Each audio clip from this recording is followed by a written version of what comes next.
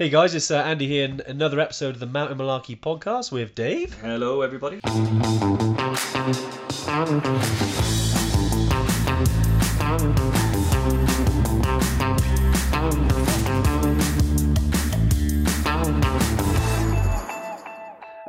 If you have joined us, as always, do drop a comment just so we know who's here, watching it live. Obviously, if you're watching it non-live and you're listening to us, I hope you enjoy it.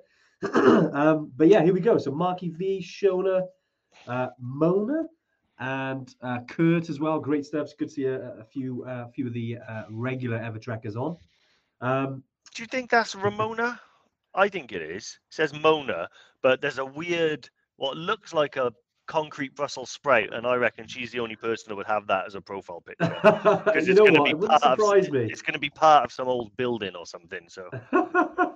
You know what? I think 100% you're right there. I think it is part of an old building. But Andrew, Stuart, David, great stuff, guys. Great to see you on. So today is a couple of things. We were thinking a little bit today around, what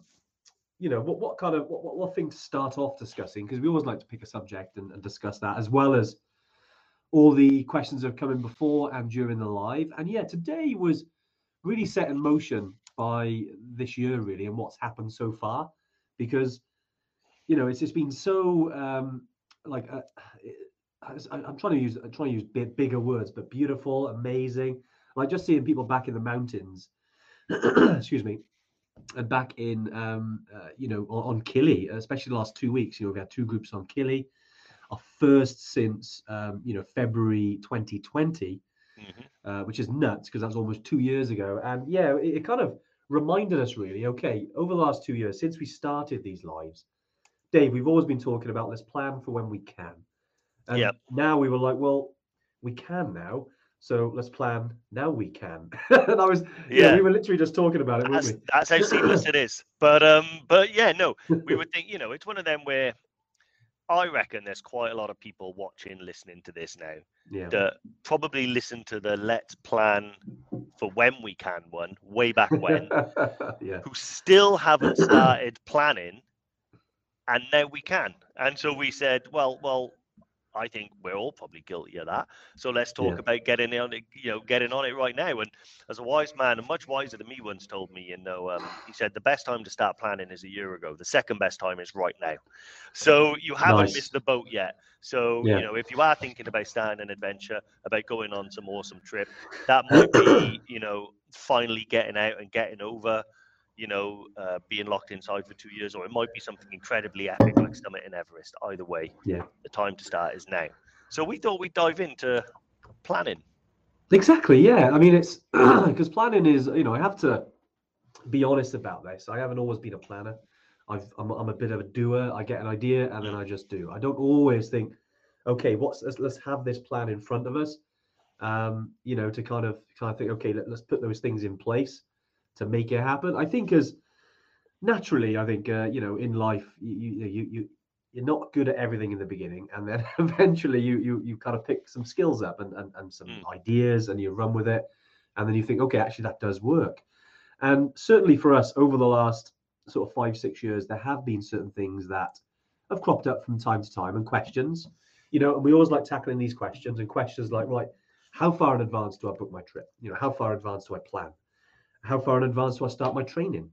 How far in advance, because I know finance is a big thing, in life. And some people are like, okay, when shall I start paying for my trip? When shall I start paying for flights, equipment? When shall I start saving for, certain things? And so we thought, there's a lot of conversations that can come from that. And that's where it stemmed for today. Because now we are able to run trips. It's amazing. You can literally, go, okay, call us up and say, right, have you got a space free? Let's go on it, and then you can go. I'm not saying there's no restrictions around the world. There are, unfortunately, but the fact is we are running trips right now, and we're due to run a lot more trips, especially in Nepal in the coming spring. And we are so excited about that. That now people can realize their dreams. Some of you are coming on your second trip with us, maybe even your third trip. But lots of you actually going on your first trip with us. And, we can't wait to to welcome you, especially over in Nepal, in Tanzania, wherever you're, in South America, because we've got quite a lot of new trips that we've created during COVID. And we're going to be sort of, obviously running them. So yeah, we're really excited about it. And Dave, where should we start from the planning point of view? I mean, for instance, Dave, I suppose to throw a question your way. I mean, are you a planner? Shoot from the hip, Not mate. a planner? Shoot from the hip. I am. I like to have a plan. Yeah. I'll be honest. I'm very lucky that a lot of the people that I'm actually surrounded by are intense planners. Andy, you say you're not much of a planner, but you are a good planner. You just, I know. No, I am now. You are like, you ring me sometimes and you say, Dave, keep next weekend open. We're off somewhere. And then 24 hours before, you're like, yeah, here's your flight details, here's your boarding pass. So you are a good organizer. I think one of the biggest things that I think when you're tackling a trip like going to base camp or Kilimanjaro or up some high peaks and some far off flung region of the world, one of the biggest questions is, well, when shall I book it and when do I start training? Let's start it off in the nitty-gritty. When's the best time to start training? And it's a tricky one because there's no one answer that'll fit everybody. The answer is always an individual one, but there is one part of it that is good, which is you will never start training for climbing that peak unless you've got it locked in. Yeah. So the biggest thing for me, the first time I ever wanted to go to Nepal, to the Himalaya, to Everest Base Camp, it was an idea, but nothing more of an idea for years and years and years and years. We've talked about this previously, that then me and Andy worked together for a bank, then went our separate ways. And then I saw, on Facebook of all things, that he was actually at Everest Base Camp. Now, I was like overweight, unfit, ill-equipped, uninformed, all of the things, but it didn't stop me booking the trip. So I booked it about a year in advance. A year is a nice round number, because things tend to fall in place during that year and it gives you a very definite target. So I found that as soon as I booked it in, that was actually the hardest part. And, whether that be booking a trip, whether it be deciding to book onto a half marathon or a marathon or to do the 3 peaks, whatever challenge you're looking to undertake, I think the biggest part of it is taking that leap, because you're chancing failure, right? You're betting against yourself. It's you versus failure, and you're putting the money behind yourself. Is that a safe bet? Well, I think so. I think the hardest part is making that bet. And once you've done it, you can back that up then with, with the training and everything like that, and it'll all come. And the one thing I say to a lot of people, we've had some questions from a lot of people that are, have perhaps gone through some difficulties and maybe recovering from an injury or managing an ongoing chronic condition. Always worry that they're not fit enough. And but my biggest thing to say is, well, you probably don't have to be as fit as you think you do. Fitness is always a bonus, but trust me, it's not all in the legs. I always say, and we've said before, 90% of these trips is mental, and the other 10% is mental. So so I think as long as if you get the the muscle between your ears and the face, you'd be amazed. Nims actually says something different, but we might have to beep it out. When you think you're totally beep, you're actually only 45% beep. Wow, those beeps really perform well, Dave. I like it. Mate, honestly, I got my finger on the buzzer really good. Brilliant. No, you hit the nail on the head there, Dave. I mean, there's a few things, when you said there around like you booked a year in advance for your first trip, after we caught up. And I'd say a year is probably a good shout. I think it's mad because a lot of people on here who have booked, say, in 2019, go, I'm going to go in 2020. That's my year. And we're now in 2022 and you're due to go. Obviously, it didn't quite work out. You've had longer than most people would ever have to plan these sort of trips. But you know what? You're going to be, I like to think, that you're going to be the best prepared people in the mountain. You'll be the ones helping other people going, oh, what about this, guys? What about this? And coaching other people.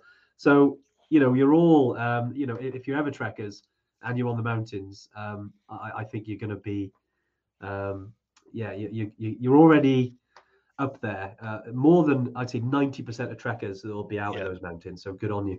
Just from, if you're on here every week and you're chatting about it, Dave, you always say this, you learn from osmosis, you soak up different things when you're, when you're reading or listening on a podcast or watching one of these or reading an article. You could be reading one of Nim's books. You could be watching, obviously a Netflix program about it. There's loads that you can soak up advice. And it's great to see all the people on here. I mean, Dewi Davis, great to see you on here, mate. Haven't seen you on here for a while, but great to see you. Obviously, all of our Evertrackers. Obviously, the Mick and Bry and Tracy, Jerome, of course, and Diane as well. Great to see you all here. Just wing it and keep hydrated. Yeah, and we go back to planning. I do think now, and Dave mentioned there, like, okay, I am a good planner. I am now, but I haven't always been. But it's small steps. If you're booking, obviously your own flights, because with us we don't do flights. We try and help you with that. But it's good to get those locked in. I'd say if you're going on a trip, you want to book them in sort of 9 to 12 months in advance. It doesn't always work because the industry has changed a lot. These things that we say, oh yeah, if you book your flights now, they're going to be the cheapest they be. You know what? No one knows anymore. You could wait until the last minute. They have more availability because the rules change, and it's cheap as chips.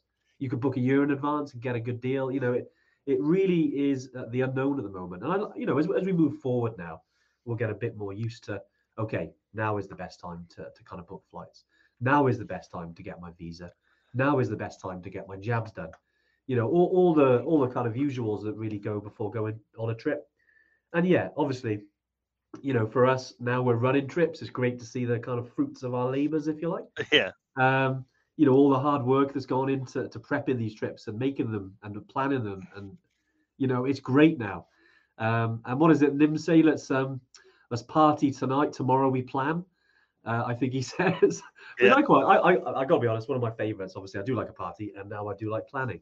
But it makes our that is all about balance. You can have a good time. You can plan the trips. But you know what? There's still a part of me that has that spontaneous part, which is that, like we did a couple of weeks ago, Dave. I know we were going over to Andorra for multiple reasons. Obviously, a little bit of personal time, little bit of business time as well. Yeah. And we got some exciting news, hopefully in the next few months regarding the Pyrenees. No, we didn't just spend our whole time on getting pieced. Exactly. But it would have been fine. But we certainly got some nice, beautiful people out there. So yeah, we got some good plans, haven't we, Dave, with the Pyrenees? Yeah. Exactly, yeah. And I think the things you just said, actually, this is turning into a little bit of a NIMS one. I'm sure we'll move past NIMS. I know, sorry, yeah. I know we've got to be there and done that, but it's okay. But one of the things that because talking about what you said there, I always say, like, when you immerse yourself in a hobby, I tend to have a slightly obsessive nature about myself. So whether it's hiking, mountain biking, I tend to obsess over it, and that learning by osmosis is good. I like to think the Tuesday Tune-In may play a part in that, but also other podcasts, other Netflix documentaries, other books and other stories, and also other trackers, everyone in the High Altitude group, the High Altitude Evertrackers group. All of you guys teach each other all the time. But one of the things that I love is that Nims, when he was doing that trip, obviously it's an extreme example, but the message I took from it was his ability to plan during adversity, and plan through adversity. And it's something that every single one of us has had to do at least one way or another during, since the beginning of 2020, when the world got turned upside down. It's been okay for some, terribly tragic for others, and not either one of us, no matter what your sort of, your aims in life have been affected by this in one way or another. Plans have been upended, things that you've wanted to do. Why does the do you have a new I thought you'd see that, Dave. Sorry, I got distracted. This one's not new. I bought it at Bike Park Wales a little while back, because I normally have two caps that I wear. Oh God, I'll say this again: the NIMS cap and the Evertrack cap. But sadly, I tend to wear a cap quite a lot, and they don't tend to last long. But also, I want to point out, Andy's got a new cap as well. That's not his usual. That's not his usual Patagonia one. But yeah. Anyway, I just want to say that, like, we've planned through adversity to such an extent now, and we can see the break in the clouds. The good weather and the good times is on the other side. People are going, to see Evertrackers on planes to Tanzania, reaching the summit of Kilimanjaro. As I said in the email to this live, the jets are fueled, ready to take people to Nepal. And now's the time. So if you're listening to this and you've been putting off going on a trip or putting off going on that next adventure, don't. The hardest bit today would be to decide to do it. Once you've decided to do it, the rest of it is easy. The training's easy. You know, I saw an amazing Tyson Fury quote the other day. Right. He said, you can either do it or not do it. Both hurt. You know, so you may as well do it. That's true. That's true. I like that. I like that. Yeah. It does, because we do get a lot of people who are, serious planners, and which is great because they're, they take it seriously. And, as a professional trekking company, we always say, do the training. As Dave said, it'll hurt if you do the training. It'll hurt if you don't do the training, essentially. Well, it will. And it will, but you'll have a far more enjoyable experience, especially because I think when you're on a trip, it's the accumulative buildup of fatigue and, tiredness and all the things that go with it. Essentially, if your body's in a better place, you'll have a better time, but you don't need to be Wonder Woman or you don't need to be Superman to do these things. You can, you can just plan, get it booked, get it in the diary, work towards it. Obviously, get the saving for it. And you know what? You'll be at Everest. You'll be on the summit of Kili. There's really is,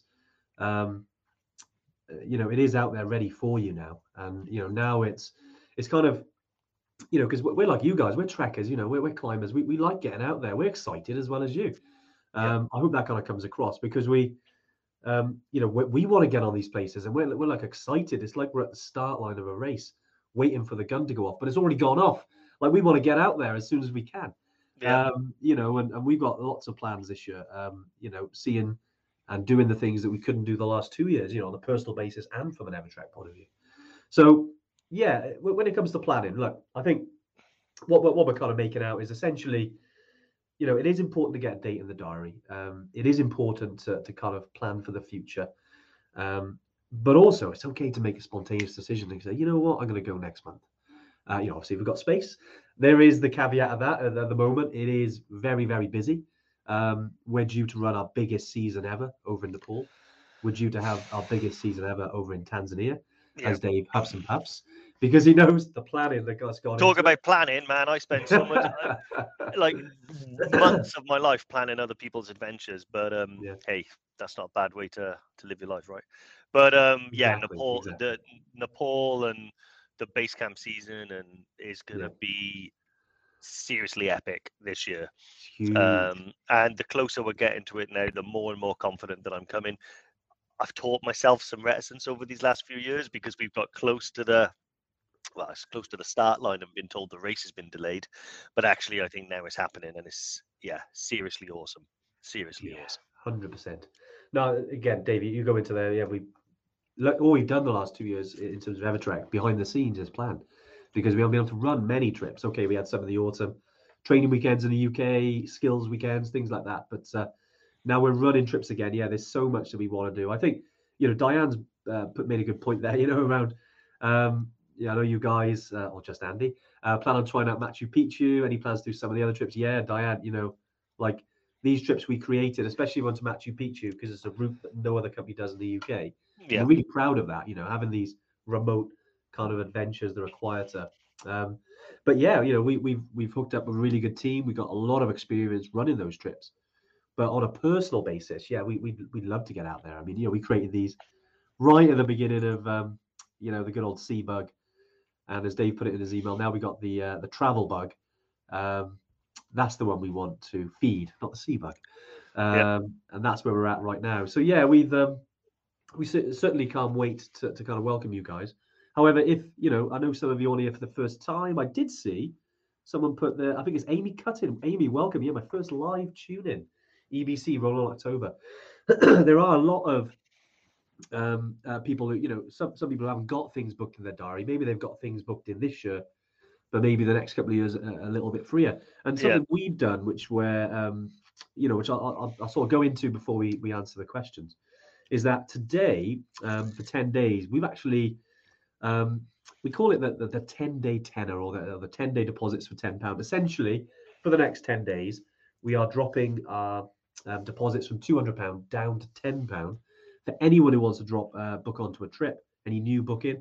that chooses monthly payments. So essentially, if you go on the website, you're like, right, okay, as an example, I'm going to pick Toubkal. You want to do an 8-day Toubkal trip at the end of the year or 2023, and you want to pay for it monthly, then you only pay £10 over the next 10 days. So we'll be dropping a bit more info on emails to everyone, but I wanted to kind of announce it, Dave, because I know we've been thinking about doing something like this for a while. We thought, why not now? Now we can do things. Exactly. I mean, it's all come about because trips can go now. So we want to make things as easy as possible, as as easy as we can possibly make it for people that want to go on these trips. And we know the majority of people tend to book on trips. The majority of people tend to spread the cost monthly. And it's about that bit that I said at the beginning. What's the hardest part of these trips? It's the decision to actually go for it. And we want to make that part one of the easiest. And one of the easiest things that we can do is make it so, it's the cost of a tenner. You'll see that, go on Amazon and find out what you can do for a tenner, and then figure out, actually starting the trip of a lifetime. Yeah, you can't do better. So hopefully all of you guys, everyone that's listening and everyone that's listening on YouTube and the podcast after this live, remember that today, 25th of January 2022, for the next 10 days you can book on for a tenner. Bang it. And that's it's live now. So I mean, we haven't put any communications yet because we wanted to announce first on the live, but so £10 for the next 10 days. If you wanted to get yourself booked in, but just this is just for subscription people. So if you've got we have a trip for a tenner. Sorry, Bri, it costs a little bit more than that, mate. But you can book on for £10 deposit, and you're in, and you can get yourself in. And again, we talk about planning, getting the date in the diary. Obviously, it's an opportunity if you haven't got any dates in the diary for the next few years. I know most of you have, but if you haven't, it's there. So we'd obviously any questions around that, do let us know. And it's live now. So if you wanted to go on the website and you do select payment plan, it will change from 200 down to 10. Just so you can see, and that is live. But Dave, I'm conscious, mate, because I know we've been going a while, but we've had a lot of questions come in around planning, a lot of specific questions. Should we go into them? Yeah, why not? So the first question I'll do, I believe, came in via email from Alan Blake. Alan, welcome. So you and your son are doing Kili next February. Basically, that's as far as you know. So I take it you've let your son do the majority of the actual organising. And let's have a quick look. So I've lost your page. So I'll just answer these. I'll answer them, and I'll do them in a quick fire format. Okay. Nice. What's the best flights? Personally, I usually book with Qatar Airways.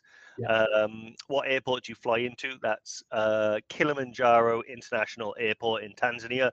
The code is JRO. What happens when you get there? You'll go straight into the visa hall. If you've already got your visa in advance, you'll walk straight through, hand it over, go get your luggage, walk out the airport, look for the person with the Evertrek sign, get in the car, go to the hotel, have a beer. When do you need the departure flight? So the itinerary is 11 days. Day 1 being the day you arrive, day 11 being the day that you depart.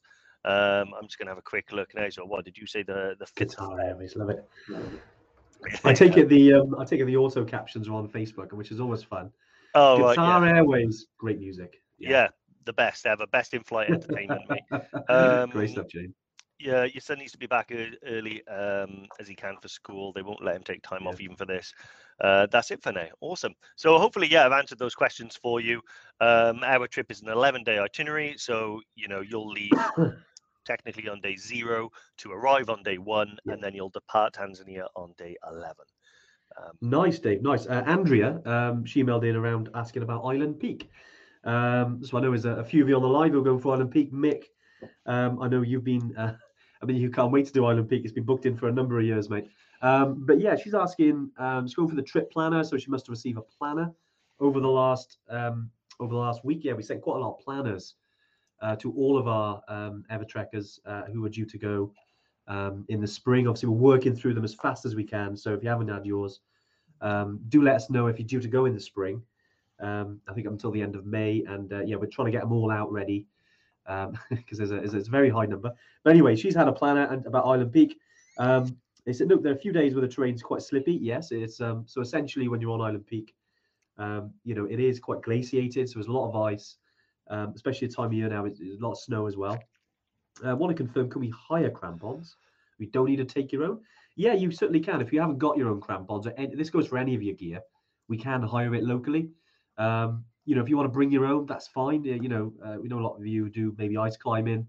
If you're doing winter mountaineering, maybe done Scotland, North Wales, whatever you've done in the past, it helps. It's like anything, any experience you can get whilst wearing crampons will help. But if you haven't got your own, you can use the local ones. You try and pack as light as possible. Obviously asking, will that be okay? Also asked about what gloves, mittens do you recommend for Island Peak Summit?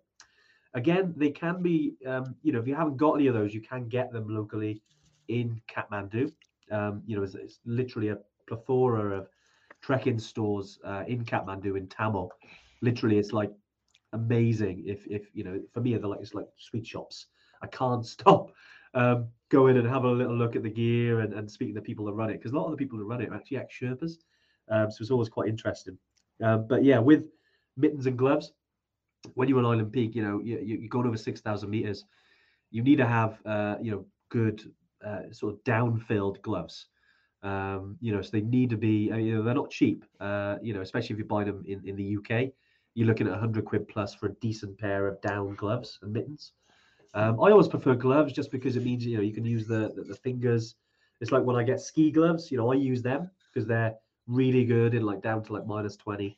Yeah. And if the weather does come in on Island Peak, which it has when we run trips before, you need them. And Dave, I know you're a big fan of these. That when you have 2 layers, right? You have the inner layer glove, outer layer glove. Recommend that for Island Peak, right? Yeah, 100%.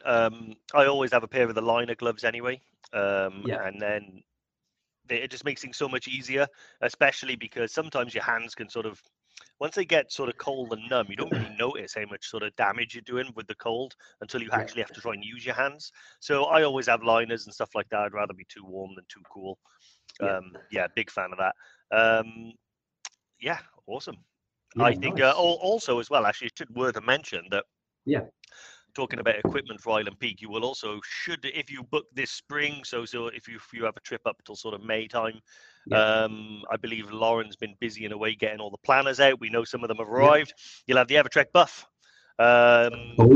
Which these claims I'm about to make are unsubstantiated, but I believe that that's the buff that will keep you alive up to -52 degrees C. Wow, it's completely windproof. Can stretch to form an entire cocoon. It's it's brilliant. But yeah, if you haven't had one, drop us a message if you go in this spring, because Lauren will get on it. I had another message question. Yeah, Dave, I'm not sure who it's from, so put your hand up. Hi dudes, what do you think of this? And it's a training mask. I'm going to click the link, so this better not be some sort of weird virus. I think that was from David. David clicked. Okay. Hey, David. Weirdly, I've just clicked on that, and do you want to know the screen I've got? It's like a weird dog.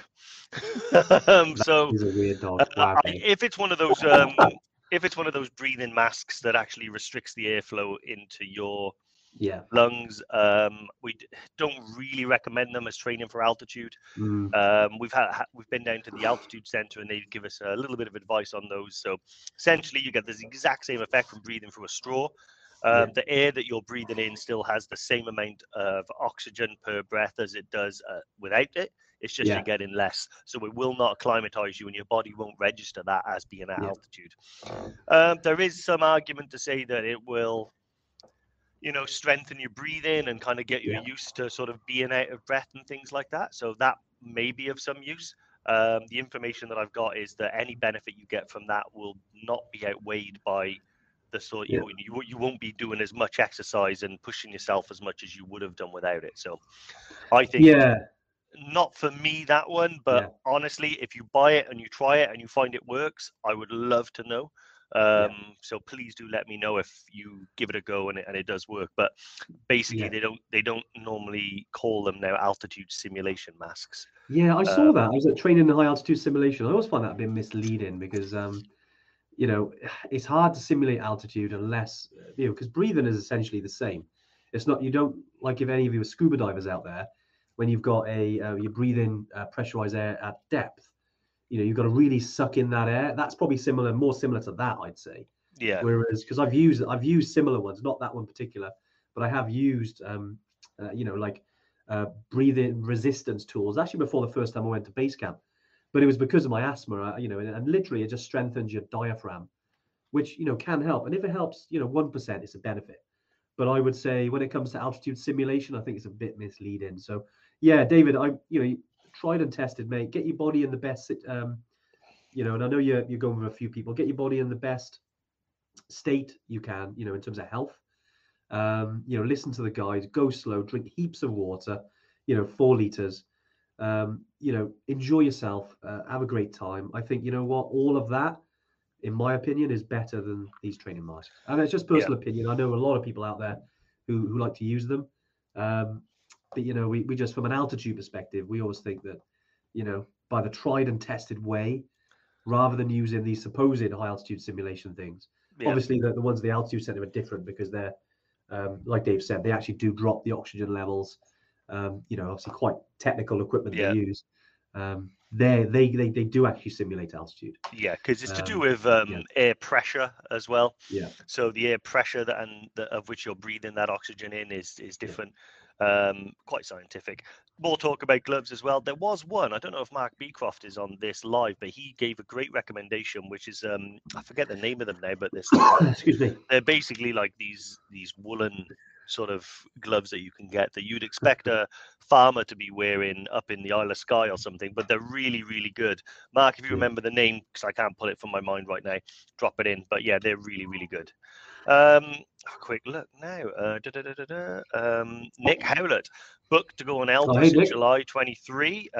With the situation in Russia, if tragically there is conflict and war, and due to its proximity to the Ukraine, what would happen to the trip? Honestly, Nick, it's unknown at this stage what would happen to the trip and whether or not there might be some travel restrictions into Russia. I know previously there was some sort of, like, going back quite a long time ago, there was an issue where I think a plane got shot down over the Ukraine, and they did limit they did limit some flights at that time.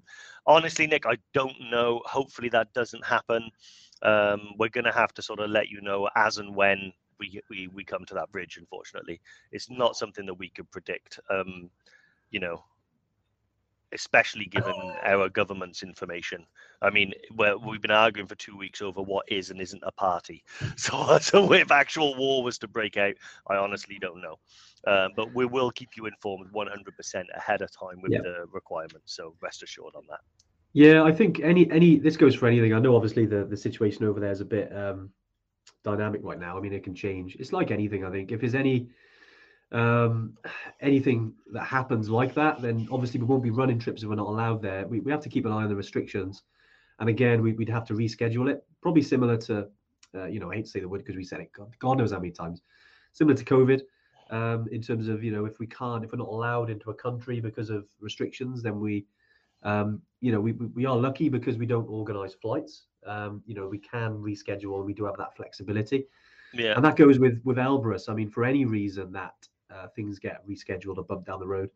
But yeah, hopefully, I like to think certain things can get resolved.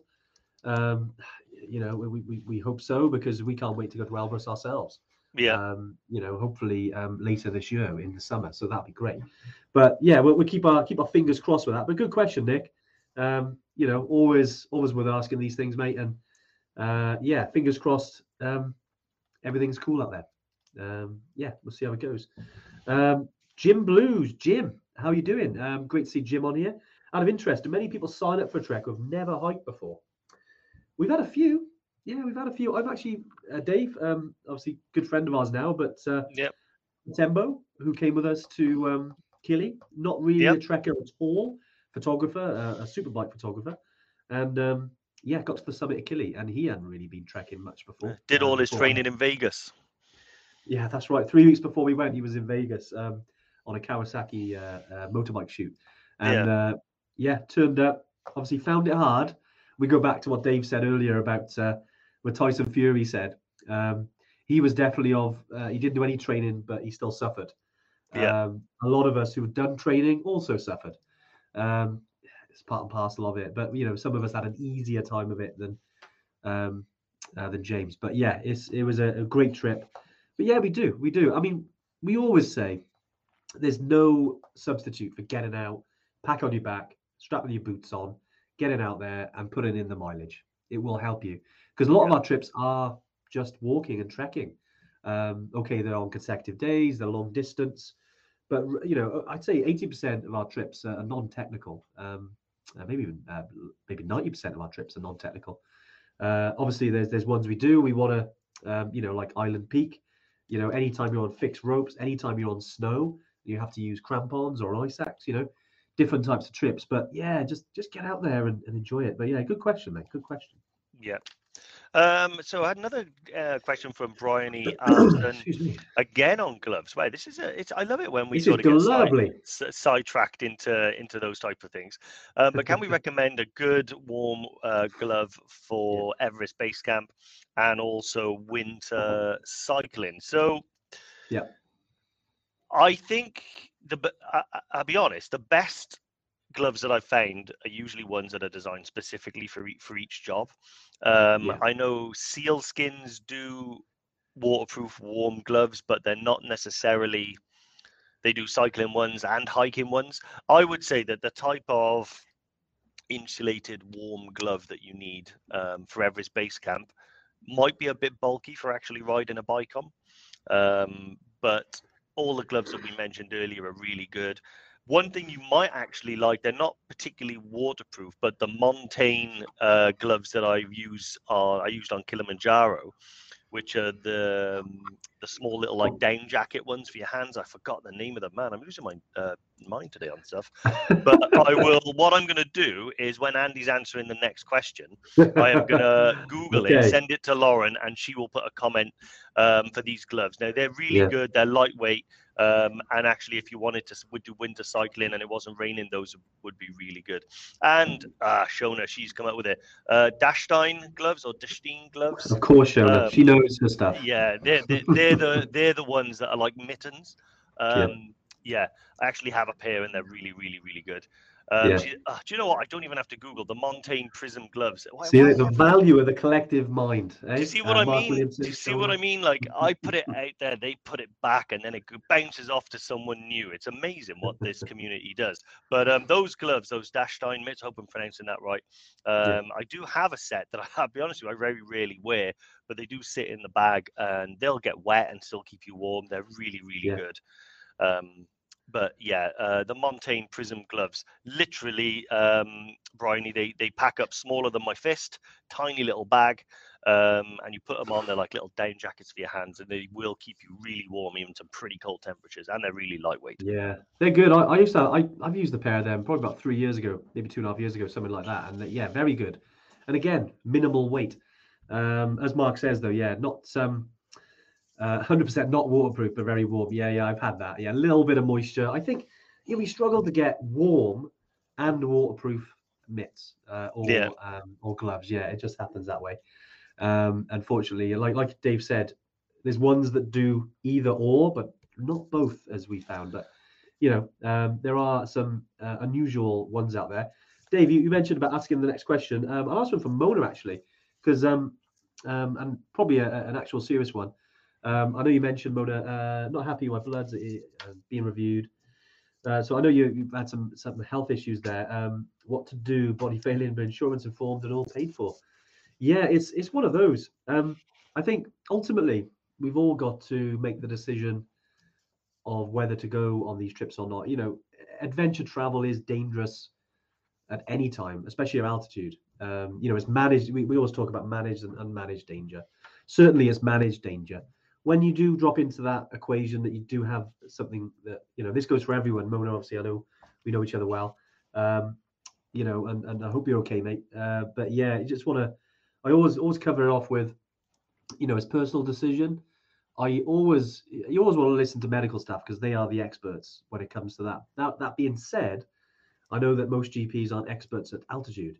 And, I always recommend speaking to people who go to altitude. That being said, if you can get insurance and you feel okay and you want to go, you know, because Ramona, you've been with us to Everest Base Camp, and obviously we'd love to do Kili. You know, I know it's a big tick for you, and we'd love to make that happen. You know, as long as you can get insurance and you know you're comfortable with going on a trip, you know, we're happy to have you. We'll work with you to make it happen. We've had people with a lot of serious conditions, and you know that is different, and it is a different type of trip because things happen. You've got to go slower. Maybe you've got to make more allowances, but I still think you can do it personally.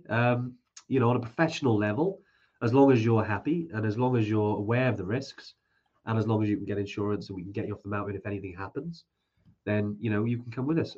You know, but yeah, I hope you're okay, mate. I wanted to answer that one. Mona asked about why dollars in Tanzania. Yeah, I think anywhere that the dollar has touched historically tends to linger. You see that in Asia because you know anywhere like obviously Nepal, dollars rule anywhere, obviously because of maybe following on from some of the wars that have happened. But yeah, in Tanzania they just seem to love the old dollars.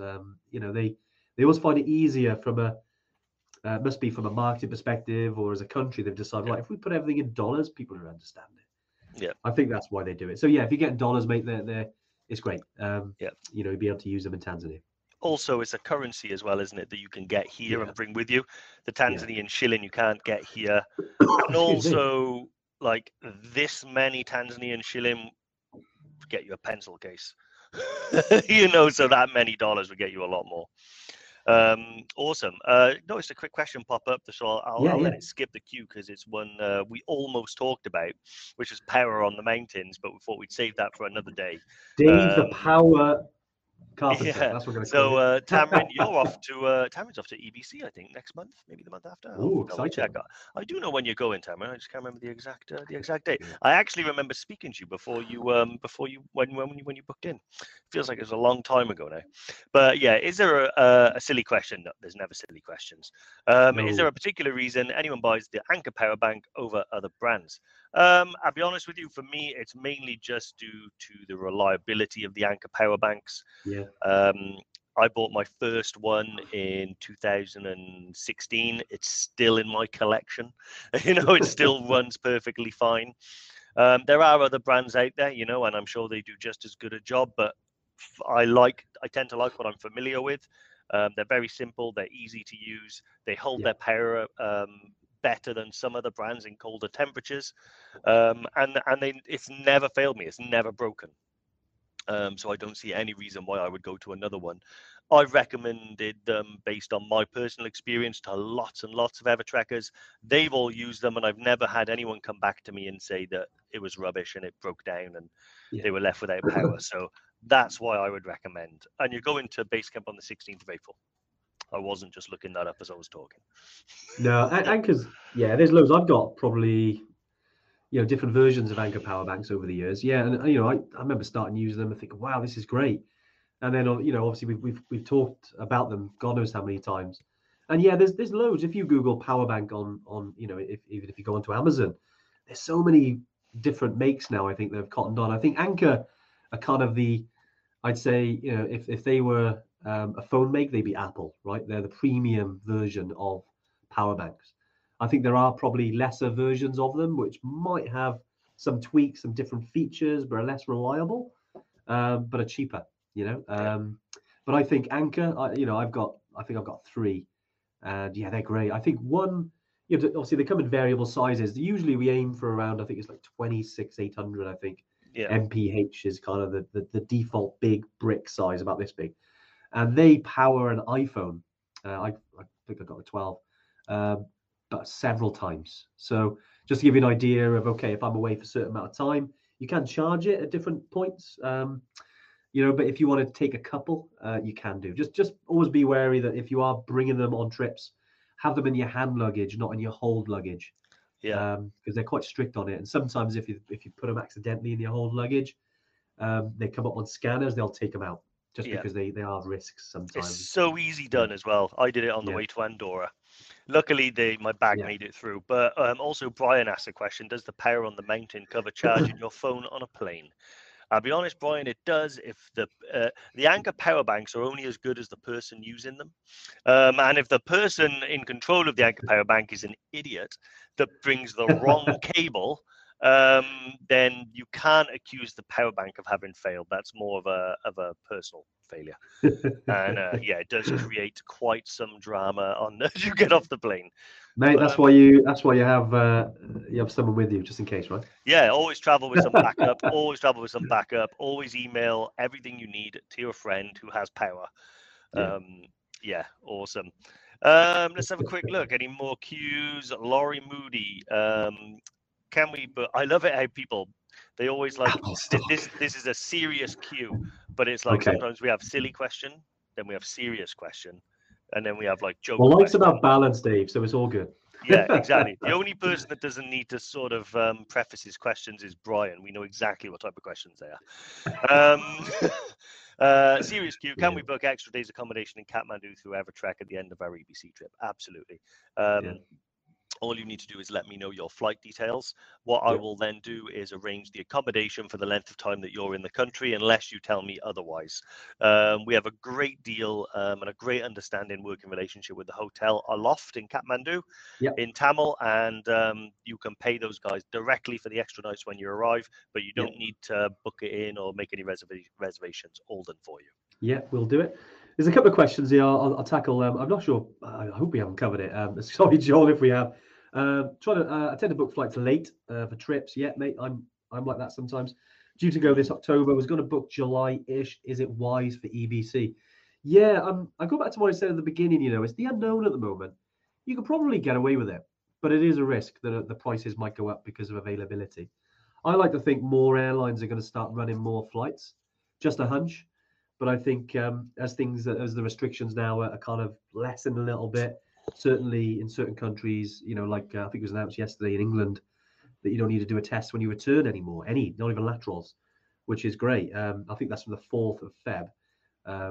And, you know, I think rolling out in around different, you know, Wales or Scotland, Northern Ireland, you know, this is going to, you know, I know they're different rules, but essentially I think generally they'll follow suit. So do keep an eye on that. But yeah, just thinking about flights, I think sometimes, once the demand is there, they will be offering more. So yeah, it depends on budget, really, Joel. I think, you know, you might have to pay a couple of £100 more because you're leaving it late, or you might get away with it. You might have a couple of good deals. But yeah, let us know. It'd be interesting just to see because I know we're booking some flights, but let us know kind of roughly what the going rate is over the next sort of 6 to 12 months, guys, whether you're booking flights, whether it's like you get good deals and which airlines. Also, if it's costing a lot. I saw a quote earlier, someone had to pay £1,000 for a flight. It's just good to see where a kind of price points are at the moment, you know, because just good to know where it's at. Awesome. Debbie has asked a random question. Can you do the beginning of the EBC trek in good sports trainers? You're going in March 23. Hate your ankles being restricted. Obviously, as you get higher, it will colder and need to switch them, but wondered if it's possible to wear them for the first part of the trek. So, Debbie, the answer is yes, it is possible. I should preface that with we always recommend everyone wear boots because the additional ankle support provided is sort of invaluable. A lot of the trails are rocky, rooty in the early part of the trek, so quite easy to roll an ankle, and we wouldn't want you to injure yourself that early on. However, it is a personal choice. You'll see porters at that stage of the trip in flip-flops. What I'd recommend is probably some like trekking trainers instead of like sports trainers, because they do have a stiffer sole with more grip. So your ankles are still sort of, you know, free, but you know, you're not going to feel every single little stone under your foot and things like that. A good compromise might be the Hoka One ones. They do like they do trail running shoes. So they're really lightweight, but they're also really soft and supportive. So they feel basically like trainers, but they are good for the trails. But glad to see that you are at least considering switching to boots as you get higher, particularly on the glacier. When you get up to Everest Base Camp and quite high, it's quite slippery. Makes a big difference. Andy himself rolled an ankle on and lucked out of it really. But I think without my main goals. Tore the eyelet off his main doll. And without the extra support of the boot, the ankle wouldn't have had that support. So just something to consider. But yeah, check out the Hoka Ones. Yeah, they might be ideal for you, Debbie. Yeah, good shout, Dave. There's it is one of those peace of mind things. Bingo. Yeah, no, we obviously talk about Maindels, and I haven't got shares in Maindels yet, but maybe I should. Or Apple. I saw a few comments. Yeah, when it comes to these, it's peace of mind. I know sometimes, and everyone's different. When you walk in, you like to think, especially over a 12-day period or a long trek, you like to think that you're always going to be concentrating where your foot placement is, and over time, it does get better and you have more confidence. But sometimes maybe your mind wanders, maybe you're thinking about something, because walking's good thinking time, and you can just forget to plant your feet. I've done it a few times, but I've been lucky that I've been wearing suitable boots that'll cover my ankle. Otherwise, I wouldn't have any ankles left right now. Yeah, Maindels, anything with ankle cover. And yeah, certainly, I know a lot of people, trail runners especially, or people who just like trail shoes. As Dave said, they'll prefer to use them on the entire base camp trip. And it's up to you guys. We can only impress on the importance of having ankle support, just because we don't want to see you 3 or 4 days into a trip and turn around because of it. Yeah. Where you could have covered it because of if you had ankle support. But hopefully, it doesn't happen. But yeah, just in case, always worth chatting about these things, because sometimes you don't know. You can just be thinking about something and it takes a split second, and then it's turnaround time. So yeah, just always worth thinking, guys, about that. Again, and I know the boots aren't for everyone, and you can if you want to risk it with the others, go for it. But yeah, just worth thinking about that, definitely. Yep. Awesome. Oh, Nick has asked how's my knee. Nick, knee's doing fine, mate. In fact, the knee is the least of my problems at the moment. I've hurt my back. What's happening, Dave? I know. I'm hesitant to say it was mountain biking, but I went for a ride on Sunday. Nothing happened. It was it was a great ride, actually. I was on it. But my back's aching. Has been quite sore for 2 days. Wasn't going to mention it, but you know me, guys. You know me. I'll lay it all out for you, But yeah, the knee's doing fine. Yeah, knee's great. Thank you for asking. Well, we got about 10 minutes, so we've still got heaps to do. So I'm going to fire through these, Dave. Okay. Take it in turns. I think we'll do some quick fire. Byrony, I have a multi-trip insurance, only covers under 3,000 meters. Could I just get additional insurance for the days over 3,000? Would this be a problem? I'd say, Byrony, in terms of the cost for insurance, highly recommend that you get, obviously insurance that covers you up and over the trip height that you're going to be at. Knowing insurance companies, in terms of getting it just for the days, it's always worth getting it for the entire trip, rather than just saying, I have it for that one day, just because you don't know what's going to happen. And I think if you can get it that covers you for the whole trip, I think that's the best way forward. I know obviously it's an additional cost. Hopefully, we do have Lauren's on here, put the link to our insurance article and give you a few options there. And you can have a look and see what's best. I impress on the importance of getting adequate insurance. Hopefully we don't use it, but it means that we don't have any issues then if you're trying to get any money back off the insurance company. When they're arguing over, were you there that day? Were you there that day? It just creates confusion. I think if you can just cover it, peace of mind, you won't have to think about it, and you can just enjoy your trip. That's my personal opinion. Dave, what's next? Andy Corner, in your experience, is it colder on Killy in September or EBC? Probably, I don't know. I've been September. I went to the EBC in September and it was warm. Yeah, I'd say Killy's colder. I'd say. I'd probably say Killy. On the summit. Again, though, that's just for the summit day. Overall, Killy is not that cold on the way up. It gets gradually colder in the nights as you go higher. But they're so different. Like Killy has its own little weird microclimate, so it tends to little showers here and there, and it's always cold on top, but can be 30 degrees at the bottom. EBC again gets gradually colder as you go up, but in September is relatively mild. But it is the Himalaya, so it's changeable. You can go in September, and like 1 year I never used my sleeping bag. It was that warm, even in Gorakshep. And then I've been, early October. And it was the coldest trip I've ever done. So very changeable, but just go on Killy. We'll go with Killy. Great stuff. I'm not sure if it's been answered. I think Mona asked about hiring duffel bag and sleeper bag for Killy. Any chance of hiring a good air mattress? We'll check if they're available, Dave, because I know normally because you have a mattress included, I but don't the air believe so. mattresses are quite technical equipment, I'd say, if you're going to bring your own, right? They're quite expensive for how long they last if they're being used that regularly. They spring leaks, you have to tape them up and stuff like that. So yeah, unfortunately we can't rent air mattresses. I did ask the question way back when. But good excuse to buy your own. They're really good to have. Again, we did a live a few weeks back, and I think it was the stocking filler, so it would have been just before Christmas. Before Christmas, Actually, because I cleared up the mess. This is the one I use, the Thermarest. It's that big, so it's not that big. It weighs nothing. Yeah, it weighs next to nothing. And it's see, wraps up into there nice and easy. So yeah, have a look at Thermarest. I'll be honest, they're quite expensive for what they are. You can get cheaper ones, but you buy cheap, buy twice. Buy cheap, buy twice is my motto.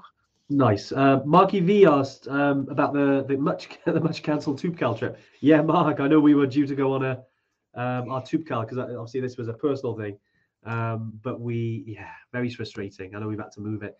I think Morocco as a whole, has been kind of restricted for UK travellers. Hopefully, I've heard on the grapevine this is changing soon, as of next month. And yes, we'll be certainly in terms of going over there because I was meant to be over there for my birthday, and just doing a trip.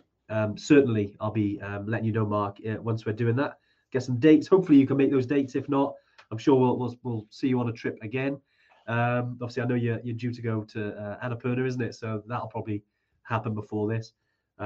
But yeah, can't wait to get back to Morocco. We and anyone that's booked on Morocco trips, we can't wait to get you back there. Sorry, I'm just being distracted by Rosie. She's I can see. Yeah, she's prayer flags. She's busybodying with prayer flags over there. Right, Dave. We've got a few questions. We've got about 5 minutes, so let's let's have a quick look. Francina, hey, how's it going, Francina? Hell of an adventure, Francina and her daughter. Can I change Machu Picchu for this year to the ice fields for next year? Yeah, of course you can. Plenty of flexibility with our trips, so just drop the guys a message, info@evertrek.co.uk, and we can get that switched over for you. Nice. I think Diane's asked about is one anchor power bank enough for a trip, I presume? Yeah, you could get away. I've certainly on trips only taken one at times. Just be aware, certain places you might be able to recharge. Like I know on Killy, they're quite limited with electricity, so you might not be able to charge as you get closer to the summit. We managed to find some, but again, they don't normally advertise it, and basically the huts that are up there for the kind of locals, they don't really like to give it to the trekking people. But yeah, we managed to persuade them at the time. But yeah, I'd say maybe if you could take two, I think that would cover it. Yeah. I didn't need to persuade them, me. I was sat back with my 5 power banks. I was powering the cameraman's stuff, my stuff. You can get by with one, but ask yourself this question: do you want to? Brilliant. Well, look, I think I'm just looking. Oh, here we go. There is. I think it was from Tom Massetto. Hey, Tom. Is there an arrival time when you cannot get collected from Killy Airport? One flight I was looking at arrives about 2 a.m. That's a good question, actually. Normally, because our team over there are able to pick you up generally any time. But I do know, because it's certain early hours, isn't it? The airport have some restrictions, right? Sorry, I was just laughing at Rosie walking into a wall there. It's a weird display. You can arrive, I think, at 2 a.m. Honestly, though, I would strongly advise you not to, because 2 a.m. gives you almost no time to go to the hotel, relax before you have to wake up the next day and do the day trip. If you miss the day trip, you'll be missing out on some awesome experience. Me and Andy were only watching the video yesterday of that we made about the day trip, and we realized that it's so fantastic. So honestly, I would say if my only option was 2 a.m., I would rather arrive a day earlier and have an extra day than arrive 2 a.m. on schedule, because it'll just mean the beginning of your trip is so compressed and short-timed that you won't have enough time to sort of, settle in. Exactly. Yeah, that's what I recommend. Yeah, there's better times. Hopefully, if you can find a flight that's within budget and you can get, yeah, definitely come a different time. Morning's always good. I always like morning because then you've got the rest of the day. You can chill out. You can enjoy it, Tom. Sit back and meet the rest of the group. Maybe get acclimatize to the surroundings. But obviously, I appreciate some flights are early hours, aren't they? And sometimes they're like, oh, that's a good one. From a price point of view. But if you can find another one that maybe in the morning, yeah, I reckon you'll enjoy yourself a bit better. I reckon. Just looking at, does Everest Three Peaks 3 passes include climbing the 3 peaks? Yes, Aneka. Hope all is well. Yeah, so with our 3 peaks 3 passes, essentially on the route you go, there are what we call little trekking peaks. Like one of them in particular is called Gokyo-ri, and normally we do these for acclimatization. So yes. Depending on the weather, depending on the group, because lots of our 3 peaks 3 passes group, more often than not, they'll do all of them. Yeah, and it's quite good actually. But sometimes I know there was one group in particular. I think a couple in the group weren't feeling that well at the time, so they skipped out on one of them. And we always look at the collective like that. Sometimes we've got the ability because of the size of the group, we have assistant guides, and we have some porters that are maybe training to be assistant guides that they can. If a couple of people aren't feeling it, they don't have to do that. One of the peaks like Gokyo-ri, and they can just chill at, for instance, that's near Gokyo Village. The others, the want to, they can go and do it and then come down. But other people just choose to rest. But we're very flexible around that, depending on weather, depending on the group dynamics and how people are feeling. Because the big goals are the passes and getting to Mount and Everest Base Camp. So, yeah, we'll definitely. It's a good question though to finish off. Yeah, just looking at all the. Any other questions, Dave? Or Jerome has said, "Can we have a tune in about hotels in Moshi, Kathmandu, and elsewhere?" Yeah, why not, Jerome? It's a good idea. That's a good idea. I like it. Yeah, I think we'll do it. We'll do a hotel one. We'll see what we got on next week. But wow, next week's already done. We're organised this time. We got a good one planned for next week. Yeah, very good one. To excite you. In the near future, we'll do one on hotels, Jerome. Don't worry about that. We'll maybe even get some pictures Andy can bring in and stuff like that, so you can see. Definitely, Dave. Yeah, definitely. Awesome. I think that's it. Definitely, it's. I think we've gone through all the questions. I hope, just to sort of cover off today, really. I know we gone quite slightly over time, but I hope in terms of talking about this planning now, we can make sense. Now we are able to travel, to get back to doing what we love. We hope that. Obviously, you guys can get back doing what you love as well. If you do want any questions at all, obviously do drop us a message, info@evertrek.co.uk, or the little messenger on the website. And as I said earlier, for the next 10 days, it's £10 deposits on all of our trips if you want to go on to monthly payment plans. So yeah, we'll send more info on email, but obviously wanted to let our Tuesday tuners know first. And yeah, hopefully if you want to go on a trip, you want to lock in dates. We've got some dates, especially for Everest Base Camp, all the way up to 2025 now. Yes, we are organised. And yeah, get yourself on a trip, guys. Now we can do these things. We can get these things in the diary, right, Dave? Yeah, that is true. I'm getting the virtual elbow in the ribs again to clarify something. So I thought you meant 2 a.m. on day 1, which would technically be early morning of day 2. If you arrive at 2 a.m. sort of, 2 hours into day 1, then yes, you'd have all night to sleep and stuff like that. So that would be preferable. So yeah, you can do that. Yeah. Tom, definitely, mate. Leave it after, say 6 a.m. Anything after that, mate. But still, I just wouldn't recommend it. It's a lot easier to arrive during the day. Lots more of the airport services are open if you need any assistance. Tanzania being what it is, sometimes things can get a little bit sort of crazy. You want someone there you can talk to. I would recommend definitely arriving earlier. Exactly. Nice. Later. Earlier, I was going to say earlier, later. I need a sandwich. I was going to say hunger has struck you, Dave. Yeah. But look, great guys. We'll see you next Tuesday. Anything you need, just drop us a message. And now get planning, and now you can. Awesome. Take it easy, guys. Cheers, guys. Awesome. So I hope you enjoyed the another episode of the Mountain Malarkey podcast. That was something a little bit different, wasn't it, from the Tuesday tune-in? But I hope you enjoyed it. I must say, you were brilliant on that episode, Ant. Thanks, mate. Thanks. Now, if you've enjoyed it, don't forget to leave us a review and subscribe to the podcast. All these podcasts we put together, the episodes, trying to reach as many people as possible. And if it's helped you, leave us a lovely review. And yeah, we'll see you again next week. Yeah, all the best, guys. Bye.